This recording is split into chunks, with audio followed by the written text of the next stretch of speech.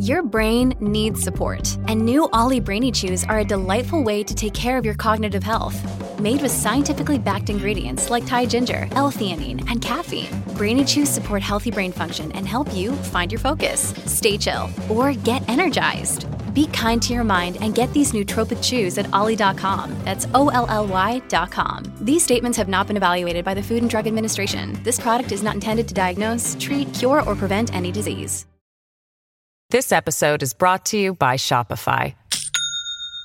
Do you have a point of sale system you can trust, or is it a real POS?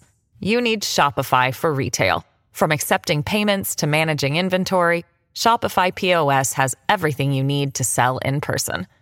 Go to shopify.com/system, all lowercase, to take your retail business to the next level today. That's shopify.com/system. Welcome to the New Books Network. Hello, everybody, and welcome back to New Books in Education, a podcast channel on the New Books Network. I'm Laura Kelly, a host on the channel. Today, we'll be talking to Elly Fishman, the author of the new book, Refugee High, out in paperback on September 3rd. Elly Fishman, welcome to the show. Thank you so much for having me. I'm really happy to be here. And I am a journalist. I've worked in Milwaukee and Chicago for the last decade or so. My book, Refugee High, came out originally in 2021 and now is coming out in paperback with an updated author's note that looks at the school today and how it's changed since I started reporting, which was back in 2017. The book chronicles a year inside Sullivan High School in Rogers Park on the north side of the city and follows 4 students. And it fits into my broader work because I've always been interested in young people. I've always been interested in schools. And I've always been interested in telling stories that I think need to be heard and are often overlooked. So that's kind of where this book and project began for me. All right. Great. So let's get into talking about the book. In the book, you report the experiences of 4 immigrant and refugee teens navigating life in an American high school in Chicago, as you just said. And you just told us how you became interested in exploring this topic and reporting the book. So I wanted to ask, in my experience working with immigrant and refugee youth, sometimes it can be hard to know what's going on in their lives. And this may be because of a language barrier or of a student not being ready or willing to share their previous traumatic experiences. Can you talk a little about how you negotiated your access to the school and participants? How did you come to know the stories of the 4 focal students so well? It was intentionally slow, which is the beauty of writing and working on a book. I worked in magazines and I still work in magazines, and newspaper reporter will say, wow, you guys have so much time to report a story, but nothing compares to reporting a book. You really can be so intentional. And I took things slowly, understanding that students were carrying a lot of trauma and that they're young people and that, like you said, there are language barriers. And I really wanted to make sure that everyone who ended up in the book understood what they were signing up for. So this book actually came out of a magazine article I wrote called Welcome to Refugee High that came out in 2017. And that idea emerged after Donald Trump was elected and announced a travel ban from 7 majority Muslim countries. And for me, that raised this question of who are refugees and where do they land in Chicago? And I also am always interested in young people and schools because I feel like schools are places where all of the world's joys and heartaches and dreams land at the doors. And I also just like talking to young people as a reporter. I find that to be really fulfilling and always interesting. And it's just a really special place to be, a school. So that quickly pointed me toward Sullivan because it has a a student body that is 50% refugee or immigrants. And when I wrote the original story, I spent some time in the classrooms just being a fly on the wall and didn't even take out my recorder at first, and got to know students and let them get comfortable with me. And some of the teachers even play trust exercise games like Hot Seat, where I would sit in the front of the room and students could ask me questions. And we did that for several days before I even introduced what my intentions were, which of course were to write this story about refugee students in the school. So that built a basis of trust when I returned to report my book. And I took a similar approach then too. I hung out in the library where the kind of central office for the ESL, ELL program, English Language Learner program, was housed at the time, and just got to know students and sort of sussed out who was interested in me and interested in sharing their stories. And again, just talked to them informally without my recorder until we had some rapport. And then at that point, once I felt comfortable and they felt comfortable, introduced the idea of a book. Of course, for those who are under 18, had to get consent from their parents, and then began interviewing them and also shadowing them. And it was just a slow burn. And because of that, it also gave me opportunity to continually check in with them and see how they were feeling, how they're feeling about the project, if they were worried about anything. I always wanted them to feel like they had agency in the process. So in reading your book, it reminded me of some similar books that you probably know about, but one of them was an older study called Learning in a New Land, which is similar to what you did, and it follows immigrant youth through American high schools. And in that book, the authors write, paradoxically, many families migrate to seek a better education for their children, only to find their children mired in the worst schools in the United States, schools that are racially, linguistically, and economically segregated.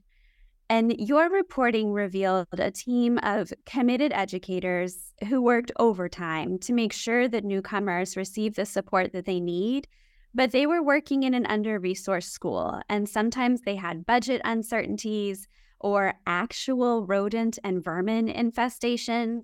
So what did your reporting reveal about the quality of schooling available to the young people you reported on? And what did you learn about the investments that the U.S. is making in these young people? It's a great question. And I think my answer starts with a kind of interrogation of its own, which is, what does it mean to be a good school? And there are a lot of metrics we have to measure that, standardized metrics. And they're not always the best way to measure a place like Sullivan. And that's something that I really wanted to write about in the book, because what Sullivan does so beautifully and really succeeds at is not necessarily something that shows up in a test score or in a graduation rate or a college acceptance rate. And it is so much more closely related to the Maslow's hierarchy of needs and how you make sure a student feels safe and supported and that they have shelter and community and food to eat. And for a lot of these students, those needs are not being met anywhere but school. And so first of all, that's a big burden on a school to ask to both educate and to fill all these other needs. But it's also why school is such an important place for students like those at Sullivan, because it's a safety net and it's one of few in our society where a lot of those kinds of safety nets are being stripped away systemically and systematically. And the heart of the book, I feel like, really celebrates that work and how, in my mind, that means Sullivan is, of course, a good school, despite all its challenges, which any neighborhood school in a city like Chicago faces. So speaking of these challenges, you reported a lot about the challenges that immigrant students face, both in and out of school. For example, Asengo gets caught up in gang violence and becomes the victim of a shooting. And so this runs counter to this myth of the American dream of you immigrate here and your life will be better after you immigrate. What did your reporting uncover about the challenges your 4 participants faced? Well, there are innumerable challenges. And I think one of the things for me is, as a journalist, you're reporting on what you observe and people's realities. And the reality of being a refugee, the reality of being a young person, of being a teenager, is hard. I mean, it's hard to be a teenager. It's hard to be in high school, and it's certainly hard to be a refugee trying to navigate your life as a teenager in an American high school. And I never wanted to paint a Pollyannish picture of what that looked like, both from the students' perspectives or from their teachers. So the 4 students I follow, just to give a brief overview, are from 4 different parts of the world with 4 very different stories and challenges that they're negotiating. And that I did that purposefully because I wanted to have a cast of students who offered different perspectives on the resettlement process. Those 4 students are Belenge, who is a sophomore from the Congo, although he was born in a refugee camp in Tanzania, so he's never actually been to the Congo. Shahina, who is from Myanmar. She's also a sophomore, and she had lived in Malaysia as well. There's Mariah, who's from Iraq and came to the U.S. at age 10, and of the 4 is by far the most kind of acclimated and assimilated into American culture. And then there's Alejandro, who's an asylum seeker from Guatemala City. He is a senior in the book and awaiting his day in court to find out whether he will in fact receive asylum.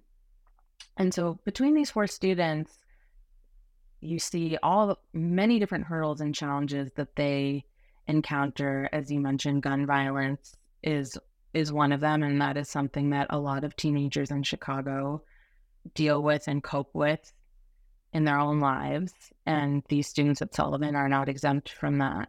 In the case of Shahina, who's from Myanmar, she is really fighting for her own autonomy, and without giving too much away, she, is clawing her way out of her mother's expectations, one of which is marriage at a very young age. Mariah, too, is trying to navigate her own path and walks this tightrope between Iraqi culture and American culture and kind of who she wants to be and what she wants to carry with her and what she wants to shed. And then, as I mentioned, Alejandro is the big thing that's hanging over him is his asylum case. But I also didn't want to only focus on their challenges, because what I found inside Sullivan was so much joy and so much beauty. And that also was something that I realized is not often communicated in the refugee experience and writings about the refugee experience. But that was absolutely what I was hit with when I walked through the doors of Sullivan for the first time. And every day I returned, the sounds of different music and jokes and pranks and viral videos and gossip and flirting, the teenage life, the stuff of, every Netflix show we watch and every teen movie we watch. That makes it such a delicious and time of life, and of course also hard and challenging. But I wanted that to also be just as much part of the book as the challenges that these 4 students face. Yeah, so tell us more about the educators and the structure of the school. and what they did to foster and create this joy. So a moment ago, you mentioned all the resources available to the students that sometimes people might not realize are things that schools are offering, like food pantries and things of that nature. What were some of the resources available? Some of the things that teachers did because this was a place where refugee and immigrant students landed as opposed to a different kind of high school. One event in the book that I spend a lot of time on is this Thanksgiving that they have every year, and they actually call it Refugee Thanksgiving. And it's an event that started when I was reporting the book and has only grown since. Now, when in the book, it's in the kind of community room in the school, but now it's in the auditorium because so many people from the community in the school show up to celebrate together.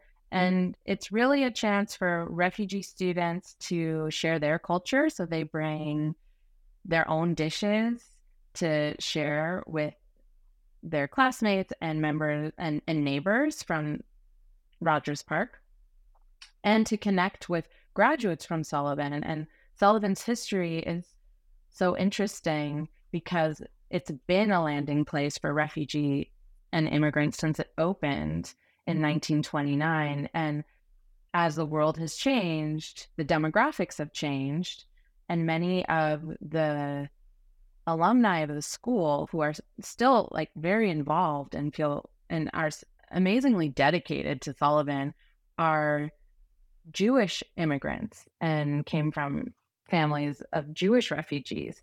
And to see that generation connect with the newest refugees arriving at Sullivan is really special. And that kind of sits at the heart of this Thanksgiving event. And also they just invite the neighbors of the school because, a school sits in a community. And from my perspective, it thrives when it really functions as part of that bigger ecosystem.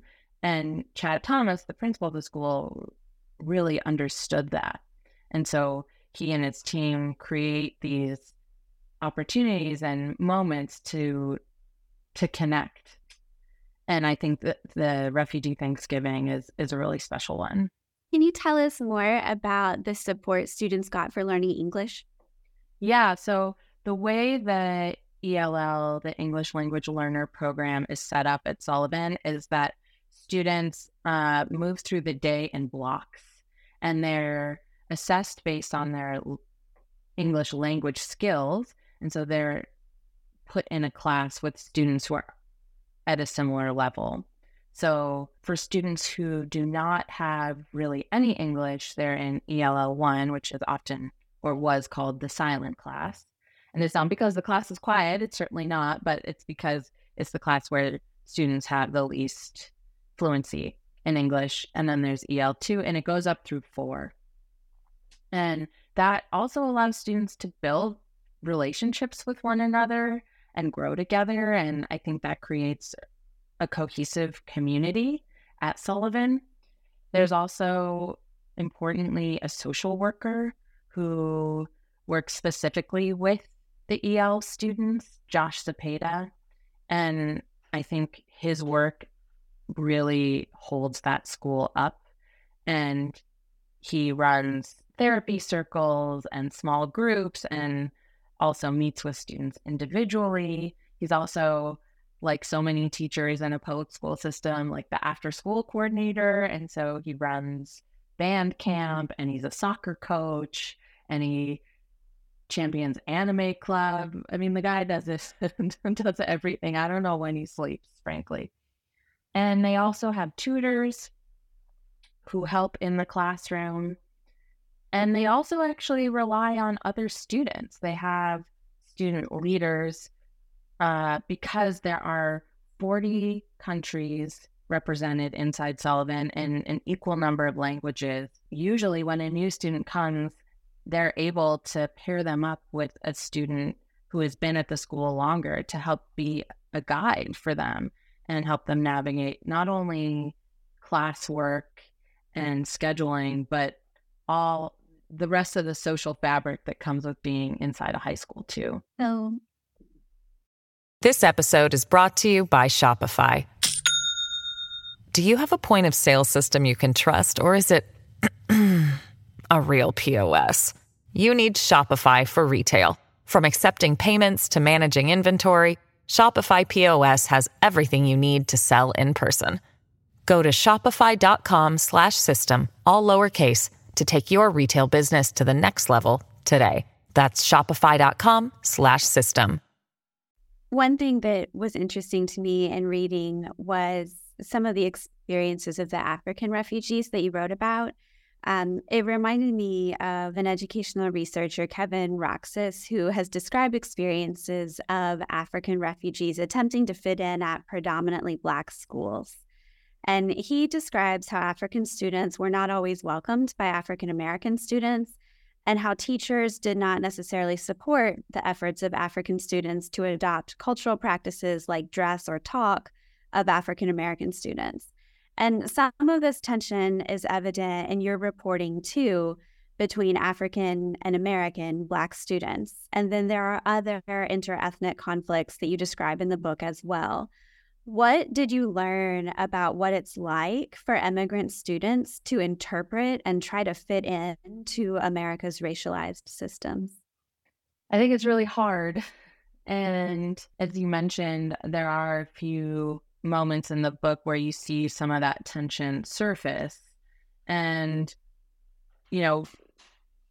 cliquishness and trying to figure out how to fit in is already part of the high school experience. And then you add coming from a different culture, coming from a culture where maybe you've never seen a Black person before, or a person of any other ethnicity besides your own, or maybe you've never been in a class with the opposite sex. All these things can mean that conflict and tension are just exasperated in certain situations. And of course, language barrier is a huge part of it too, and cultural practices. And again, this goes back to the question, I think, about what it means to be a good school, because this work is often not happening on the work of the teachers to try and negotiate this and mitigate this and educate around these conflicts is happening like in the cafeteria and in the library or on the soccer field, not necessarily in the classroom. And one of the most powerful things I saw happen was really creating space for students to work these tensions out among themselves. So in those therapy groups that I talked about that Josh creates, where there's really a culture of vulnerability and opening up, which can be hard to do when you're in the hallway, going from class to class. Or rather than a teacher offering a lesson on, why you shouldn't throw up a gang sign in a hallway, that, this is something that happened with a group of Syrian boys. They were mimicking what they saw in the hallways. She actually had another student, a Black American student, who grew up surrounded by gangs and having to navigate gang culture himself, impart that lesson for them. And again, like thinking about everything as an ecosystem and letting and trying to and being really thoughtful about who should deliver those lessons and what will be most impactful is something that I saw the teachers at Sullivan do a lot. So one thing I didn't know before we started talking today was that the new release with the paperback has a new author's note about some of the things that have been going on at the school since you originally published it. So what is the update from Sullivan High in the last few years? It's changed so much. As you might imagine, the fall of Kabul and the evacuation from Afghanistan had a huge and pretty immediate impact on Sullivan. And that happened just a few days after the book came out, actually. And I knew that it was going to change the landscape of the school. So I decided to report on it. And I just kept going back to the school in the fall of 2021 and through the 2022 school year. And between basically December and June, they received close to 100 Afghan refugees.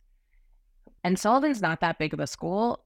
And so that meant that by the end of the year, 1 in 7 students was now Afghan, which is huge. That can really change the tenor of the school in many, many ways. And it did. And one of the things that I found so interesting about this group of refugees, and I know was particularly challenging for the teachers and staff at Sullivan, was the way in which they came to the US.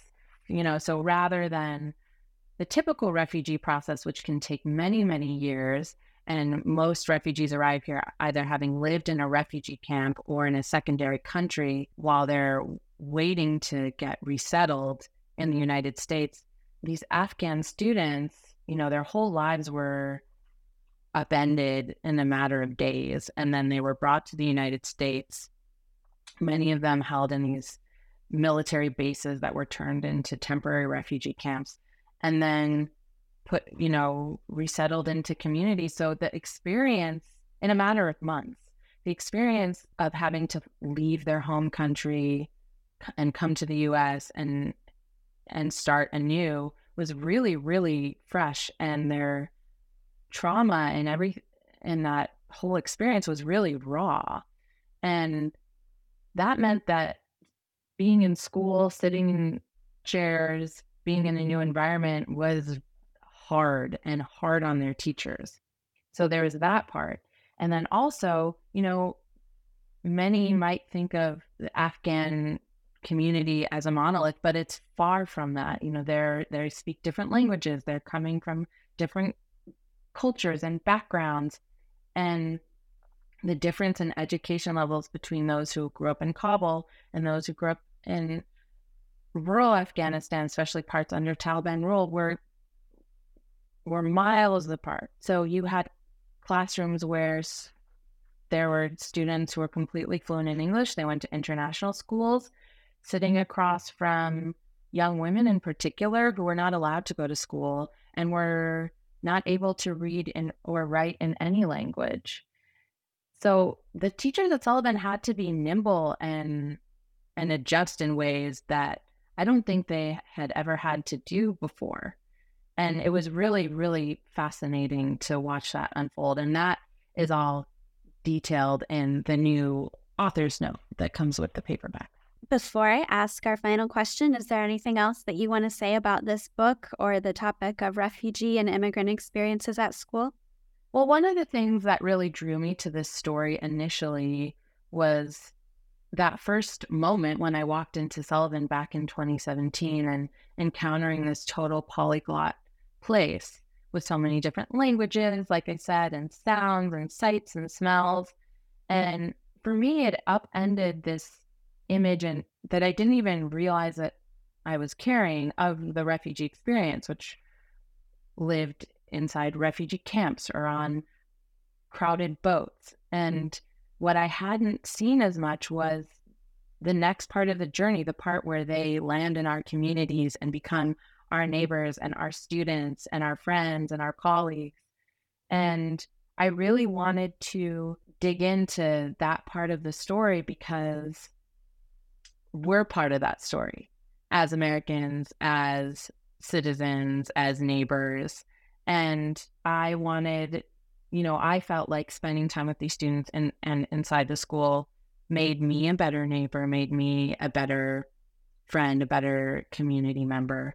And I wanted to, share what I witnessed with readers because, maybe there's somebody in their own community who is experiencing this journey. And I also wanted to highlight this part because it also shows what we share, especially inside of high school.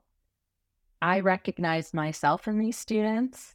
I mean, I basically went back to high school to report this book, and my dreams, like my anxiety dreams, reverted back back to my high school anxiety dreams. Like I forgot to study for my geometry test.